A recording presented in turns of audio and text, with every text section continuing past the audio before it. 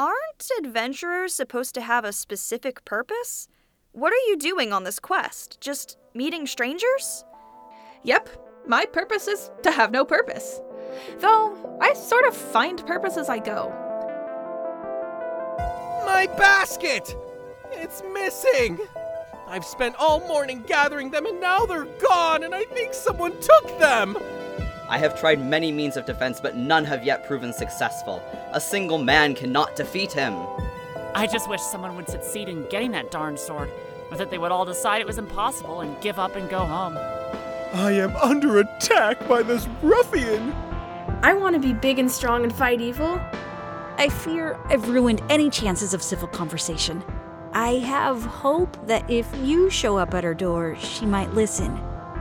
My dad wants to marry me off to another princess to join our kingdoms or some nonsense like that. Want to help me yell at them? With your sword? In a threatening manner? Sidequesting is a fantasy podcast about avoiding the main plot.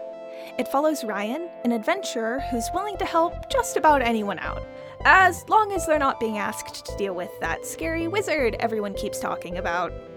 Subscribe today on your favorite podcast app.